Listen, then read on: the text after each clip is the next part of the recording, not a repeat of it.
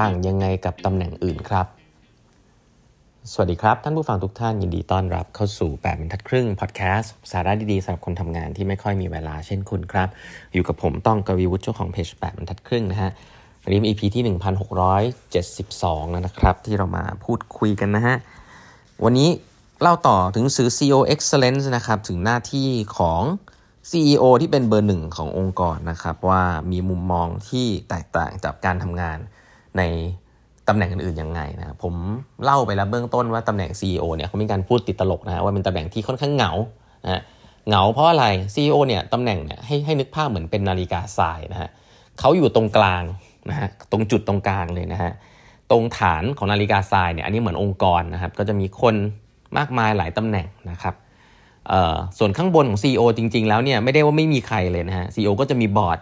ที่เป็นเลเวลบอร์ดนะครับที่เป็นเจ้าของผู้ถือหุ้นอย่างเงี้ยอีกมากมายนะครับเพราะฉะนั้นจริงๆ CEO เหมือนมีลูกน้องเยอะแล้วก็มีหัวหน้าหลายคนนะฮะหลายๆคนคิดว่า CEO ไม่มีหัวหน้า CEO มีหัวหน้านะฮะแค่ว่าหัวหน้าอาจจะไม่ได้มาจ้ำจี้จ้ำชัยดูทุกวันแต่ CEO ก็มีคนที่ต้องรีพอร์ตก็คือบอร์ดนะครับคณะกรรมการบริษัทตำแหน่ง CEO มีทั้งลูกน้องแล้วก็มีทั้งหัวหน้าเหมือนกันแต่ว่า CEO ไม่มีเพื่อนนะฮะคือจะไม่มีคนปรึกษาคนที่อยู่ตำแหน่ง CEO เนี่ยจะเป็นคนที่เป็นต้องคิดเองเยอะปรึกษาพนักงานอะไรได้นะครับแต่ว่าจะไม่มีคนที่มีมุมมองที่เหมือนมีวิวเดียวกับตัวเองนะครับCEO คนหนึ่งซึ่งเป็นคนที่ผมชื่นชอบมากก็คือซาเทียนาเดล่านะครับก็คือ CEO ของ Microsoft ปัจจุบันเนี่ยที่พลิกฟื้น Microsoft ขึ้นมาจนหุ้นขึ้นมากมายเนี่ยนะฮะเขาบอกว่าpeople say the job is lonely นะครับI realize that it's an information asymmetry problem นะฮะ Nobody who works for you sees what you see and nobody you work for sees what you see That's the fundamental problem of CEO นะฮะ which is you see it all and nobody else around you see it so you can get very frustrated นะครับก็อย่างที่บอกครับว่าตำแหน่ง CEO เนี่ยคือลูกน้องคุณเห็นว่าลูกน้องคุณทำอะไรแต่ลูกน้องไม่ค่อยเห็นนะว่าคุณทำอะไร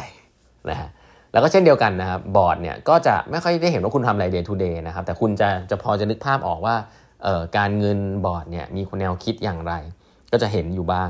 เพราะฉะนั้นตำแหน่ง CEO เป็นตำแหน่งที่ค่อนข้าง frustrate เพราะว่าคนจะไม่ค่อยเข้าใจคุณครับอันนี้อย่างแรกก่อนแล้วคนอื่นก็ไม่ได้มีหน้าที่มาเข้าใจคุณด้วยนะว่าคุณเจออะไรบ้างอันนี้คืออย่างแรกที่คุณต้องเจอเลยก็คือและหน้าที่คุณก็คือ connect dot นะฮะให้คนเนี่ยเขาเข้าใจในสิ่งที่คุณเจอมาบ้างนะครับอธิบายภาพรวมขององค์กรที่คุณเห็นทั้งหมดนะทุกคนเนี่ยมองเป็นฟังก์ชันหมดนะครับยากมากที่เขาจะมองเห็นภาพทั้งหมด CEO เนี่ยจะมี interaction อันหนึ่งซึ่งส่วนใหญ่แล้วแม้ว่าจะเป็น top management ที่อยู่ใกล้แค่ไหนก็จะไม่ค่อยเห็นก็คือการ interact กับบอร์ดนะครับว่ามุมมองของบอร์ดเป็นอย่างไรสิ่งเหล่านี้เนี่ย CEO มีหน้าที่จริงๆนะคือปิดแก็ปนะบางทีก็ต้องพา top management ไปรู้จักกับบอร์ดบ้างนะพาบอร์ดมารู้จักกับ top management กับพนักงานบ้างก็ทำให้การสื่อสารตัวนี้มันโฟลว์มากขึ้นนะครับไอ้ตรงเนี้ยผมคิดว่ามีความสำคัญนะที่ตำแหน่ง CEO มีความยูนิคนะครับอีกอันนึงที่น่าสนใจนะครับก็คือว่ากลับไปที่อีกมุมหนึ่งก็คือ CEO ของ Google นะครับ Alphabet สุนดาพิชัยเนี่ยบอกว่าตำแหน่ง CEO เนี่ยเป็นตำแหน่งที่ดีมากนะครับก็คือว่าถ้าเกิดเขาบอกว่าdescribe good leadership ฮะ getting out of the way if things are working well thanking people for doing a good job นะฮะ and not leaving your footprint at all ตำแหน่ง CEO เนี่ยถ้าคนเขาทำงานได้ดีอยู่แล้วนะฮะคุณควรจะ get out of the way คืออย่าไปยุ่งกับเขาทำได้ดีอยู่แล้วหน้าที่คุณคือขอบคุณนะฮะแล้วก็ไม่ต้องไป take credit นะครับคือการสร้างคนสร้าง environment ให้เขาได้ทำงานนั้นคือดีมากแล้วแล้วคุณทำงานคุณได้ดีคุณสร้าง environment culture ให้คนทำงานและ deliver งานได้นะครับก็อย่าไป take credit จากตรงนั้นนี่คือ CEO ของ Google บอกไว้ CEO ของ Netflix นะ Reed Hastings เนี่ยบอกไว้นะฮะว่าyou need to build the decision making muscle throughout an organization so that the leader can make fewer decisions นะฮะ A perfect quarter for me would be one where I've made no decision นะพูดถึงขนาดที่ว่า CEO เนี่ยถ้าเกิดคุณทำระบบต่างๆได้ดีนะครับคุณ delegate งานได้ดีเนี่ยคุณมีทีมที่ดีเนี่ยคุณควรจะตัดสินใจให้น้อยที่สุดนะครับเรื่องที่มันต้องสำคัญมากๆเลยคุณถึงจะตัดสินใจนะแต่ควอเตอร์ที่ดีที่สุดสำหรับเขาก็คือการที่เขาไม่ต้องตัดสินใจเรื่องอะไรเลยนะครับคือมีทีมงานตัดสินใจมาให้เรียบร้อยแล้วเขาก็รู้สึกว่าก็โอเคก็ไปตามนั้นอะไรแบบนี้นะครับ อันเนี้ยต้องบอกว่า Netflix เนี่ยเป็นองค์กรที่อย่างที่บอกถ้าอ่านหนังสือ No Rules ที่เป็นแนวคิดของการ Netflix เนี่ยคือเขาให้ autonomy มากนะครับเขาจะเน้นเรื่อง A player มากๆก็จะเน้นเรื่ององค์กรที่เน้นเรื่อง culture นะ autonomy A player ตัดสินใจอะไรเงี้ยเนาะซึ่งหลายๆธุรกิจก็อาจจะไม่ได้เป็นขนาดนั้นนะที่เป็นเน้นเรื่อง innovation ตลอดนะครับก็อันนี้คือแนวคิดของ Reed Hastings นะครับก็คิดว่าเป็นตำแหน่งที่ค่อนข้างยูนิคนะครับคือการตัดสินใจถ้าให้ดีเนี่ยตัดสินใจน้อยๆก็จะดีนะครับอีกอันนึงผมคิดว่าเรื่องนี้ผมทำบ่อยนะคือการ discipline execution คือคุณอยากให้พนักงานหรือท็อปทีมมีพฤติกรรมยังไงคุณต้องพูดสิ่งเหล่านั้นบ่อยๆแล้วก็ demonstrate สิ่งเหล่านั้นหลักๆก็คือในที่ประชุมนั่นแหละนะครับคือเขาบอกว่า basic thing เลยนะครับที่การจัดประชุมมันไม่ค่อยเวิร์กคือคนไม่ค่อยเตรียมตัวนะครับหรือคนไม่ engage นะครับคนไม่ค่อยเตรียมตัวคืออะไรก็คือเวลามีสไลด์หรือ pre-read ให้อ่านก่อนไม่มีใครอ่านแล้วคำถามก็คือเวลามันไม่มีใครอ่านเนี่ยเชื่อไหมครับว่าถ้ามันไม่มีคนอ่านอยู่อย่างนั้นเนี่ยมันก็มีติ้งก็ไม่ดีแต่ส่วนใหญ่ก็เพราะว่าลีดเดอร์ที่นั่งหัวโต๊ะก็ไม่อ่านเหมือนกันนะฮะเจมี่ดิมอนเนี่ยบอกเลยเขามีดิสซิปลินของตัวเองที่ต้องอ่านเอกสารก่อนเข้ามีติ้งนะครับมีติ้งเนี่ยจะไม่มีการมานั่งให้ข้อมูลแล้วมีติ้งเนี่ยจะเป็นเรื่อง recommendation ล้วนๆนะครับซึ่งเขาก็ prepare แล้วก็อยากให้ทุกคนเข้ามาในมีติ้งพร้อมที่จะ discuss แล้วก็ make decision ได้เลยไม่อยากจะใช้เวลาทุกคนเยอะนะครับซึ่งวิธีนี้เนี่ยผมก็ต้องบอกว่าการบังคับให้คนอ่าน pre-read มาก่อนก็เป็นวิธีหนึ่งนะฮะซึ่งเจมี่ดิมอนทำแต่ถ้าเป็นเจฟเบโซสนะครับของ Amazon เขาก็อาจจะใช้อีกวิธีหนึ่งนะคือเขารู้ว่าคนไม่มีเวลาไปอ่านหรอกหรือว่าไปอ่านก็อาจจะอ่านจริงจังบ้างไม่จริงจังบ้างนะฮะก็เลยทำเป็น narrative นะฮะขึ้นมาเป็นกระดาษแล้วก็สรุปเรื่องพวกนี้แล้วอ่านกันในห้องก่อนเลย15นาทีเงียบ20นาทีอ่านเลยแล้วก็ดิสคัสกันในห้องเลยยังไม่ต้องคุยกันนะครับก็ไม่ต้องมี PowerPoint หรืออะไรแบบนี้ก็เป็นวิธีทำให้ได้ข้อมูลเท่ากันเหมือนกันนะครับแต่ว่าก็จะเสียเวลาช่วงแรกไปเห็นไหมครับมันไม่ได้มีดีถูกหรือผิดนะมันเป็นแค่ว่าเอาข้อมูลให้ดูว่ามันมีหลายสไตล์นะครับแล้วคุณก็ต้องไปปรับเลือกนะครับแต่ว่า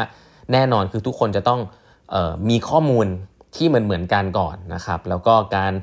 ารถามหาแฟกต์นะครับการถามหาตัวเลขต่างๆนะฮะการถามว่าคู่แข่งทำอะไรอยู่การถามว่า best practice เป็นยังไงการถามว่าคนอื่นๆเขาเป็นยังไงบ้างการทำ benchmarking นะครับการดูรอบข้างเนี่ยเป็นคำถามที่ต้องถามอยู่แล้วนะครับแล้วก็เป็นเรื่องเบสิกที่คนในองค์กรทุกคนควรจะถามมาก่อนนะครับงั้นการถามหา data หรือ data driven เนี่ยมีความสำคัญมากๆกับการตัดสินใจในท็อปทีมนะเพราะฉะนั้นต้องบังคับให้ทุกคนเนี่ยถามหา data แล้วก็อ่าน data มาก่อนไม่ใช่มาดูกันในห้องสดๆนะครับอย่างเงี้ยฮะเขาบอกว่าเนี่ยเขาถ้าเกิดมีคนดูมือถือนะในห้องประชุมนี่เขาบอกเลยนะฮะว่าหรือว่าดูมือถือหรือว่าเดินเข้าออกมีตติ้งรับโทรศัพท์อะไรเงี้ยเขาไม่โอเคนะครับ CEO ของดูปองบอกว่าเฮ้ยไม่ได้นะครับอยู่ในห้องนี้ทุกคนต้องไม่เปิดคอมไม่ดูมือถือต้องตั้งใจเรื่องพวกนี้เหมือนจะเป็นเรื่องเด็กๆนะคือผมว่าน้องๆหลายๆคนอาจจะรู้สึกว่าเรื่องพวกนี้มันเป็นเรื่องที่แบบผู้ใหญ่มาสอนเด็กเปล่าจริงเนี่ยผู้ใหญ่สอนผู้ใหญ่อย่างเยอะเลยนะฮะเพราะผู้ใหญ่หลายคนก็ไม่มีดิสซิปลินนะแล้วก็จะมีข้ออ้างเยอะว่างานฉันเยอะเดินไปเดินมาก็เหมือนเข้ามีตติ้งมาแต่ใจไม่ได้อยู่กับมีตติ้งใจไปอยู่กับงานข้างนอกอันนี้ก็ไม่ได้นะเพราะนั้นเป็นหัวหน้าก็ต้องบอกครับว่ามีตติ้งอันนี้ไม่เวิร์กนะครับคุณทำอย่างนี้ไม่ได้นะครับเพราะฉะนั้นการเฟรมเรื่อง behavior ในห้องประชุมไม่ว่าจะเป็นประชุมที่ใหญ่แค่ไหนก็ต้องพูดนะครับไม่ใช่ว่ากลัวคนจะรู้สึกว่าพูดได้หรือเปล่าเพราะว่าแบบทุกคนเป็นผู้ใหญ่แล้วอย่างเงี้ยไม่ได้นะถ้าคุณเป็น CEO นั่งหัวโต๊ะคุณต้องพูดอะไรที่เป็น behavior ที่ไม่ดีต้อง call out ออกมานะครับพูดเรื่อง elephant in the room ได้นะครับอะไรที่คุยแล้วทะเลาะกันแล้วไม่คุยกัน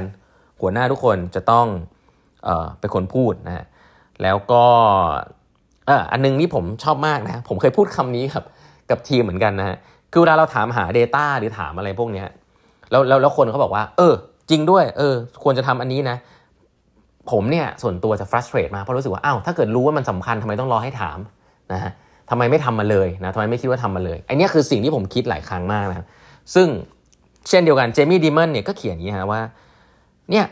เขาอาจจะ frustrate มากเลยนะฮะว่าเวลาเขาถามคำถามไปแล้วมีคนตอบหรือตอบได้ตอบไม่ได้เขาจะสงสัยว่าทำไม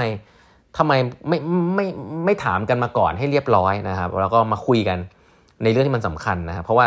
เรื่องพวกนี้ก็ expect ให้ทีมงานเตรียมมานะฮะแล้วก็การทำ analysis เนี่ยบอกเลยนะฮะหลายๆครั้งนะคุณเป็น CEO เนี่ยหลายๆครั้งพอเราถามไปเยอะๆก็เหมือนกับพนักงานก็จะน้องๆทีมก็จะแบบทำ report ขึ้นมาให้คุณโดยเฉพาะอะไรเงี้ยซึ่งเจมี่ดิมอนก็บอกว่าthey are not allowed to do an exercise just for me they should do they are not they should do analysis to run the business if they think my question is a complete waste of time they are required to tell me that too ก็คือว่าถ้าเขาบอกว่าเฮ้ยทำไม CEO ถึงไม่รู้เรื่องนี้นะต้องมานั่งทำเอกสารทำสไลด์แก้ไปแก้มาเพื่อที่ทำให้ CEO เข้าใจเนี่ยให้บอกเลยนะบอกได้ว่า CEO ไม่รู้เรื่องนี้นะปล่อยให้คนอื่นไปตัดสินใจไหมจะได้ไม่ต้องเสียเวลาทำสไลด์หรือว่าทำอะไรมากมายซึ่งผมว่า trap เนี้ยในองค์กรไทยมีเยอะมากนะครับก็คือว่าผู้บริหารระดับสูงบางคนไม่รู้เรื่องงานตัวเองเยอะต้องให้น้องมาทำสไลด์มา educate นะครับมา educate จนถึงเลเวลที่มีความรู้เท่าน้องแล้วก็ตัดสินใจเหมือนน้องเงี้ยก็จะเสียเวลาคนมากนะครับอันนี้ก็ต้องระมัดระวังว่าคุณไม่เป็นอย่างนั้นละกันนะครับหนังสือเล่มนี้ที่ผมชอบคือมันก็เรียลดีเพราะคอมเมนต์พวกนี้มันก็เขียนขึ้นมาจากสิ่งที่มันเกิดขึ้นจริงๆนะครับก็เอาไปลองปรับใช้ได้ในการประชุมของคุณนะครับวันนี้เวลาหมดแล้วนะฮะฝากกด subscribe แบบทัดครึ่ง podcast ด้วยนะครับอย่าลืมนะครับคลาส leading with empathy นะครับใกล้เต็มแล้วฮะเหลือ2ที่นั่งสุดท้ายนะครับใครที่สนใจรอบสุดท้ายของปีนี้กำลังจะฟีดแบ็กลูกน้องนะครับอยากจะฟีดแบ็กลูกน้องที่อาจจะทำงานดีนะฮะแต่ว่านิสัยอาจจะต้องปรับปรุงอะไรเงี้ยไม่อยากทำร้ายความรู้สึกเขาทำยังไงนะฮะมันมีเทคนิคอยู่ที่เขาใช้กันทั้งโลกเลยนะครับแล้วก็ใช้แล้วเวิร์กกันมานักต่อนักแล้วนะฮะใครที่ยังมีปัญหาเรื่องนี้อยู่นะครับกับ culture ของเมืองไทยที่ไม่กล้าคุยกันมาลองเรียนได้นะครับดูรายละเอียดได้ใน Facebook Page ของ8บรรทัดครึ่งแล้วก็ LINE ของ8บรรทัดครึ่งนะฮะวันนี้เวลาหมดแล้วนะครับแล้วพบกันใหม่พรุ่งนี้กับ8บรรทัดครึ่ง podcast ครับสวัสดีครับ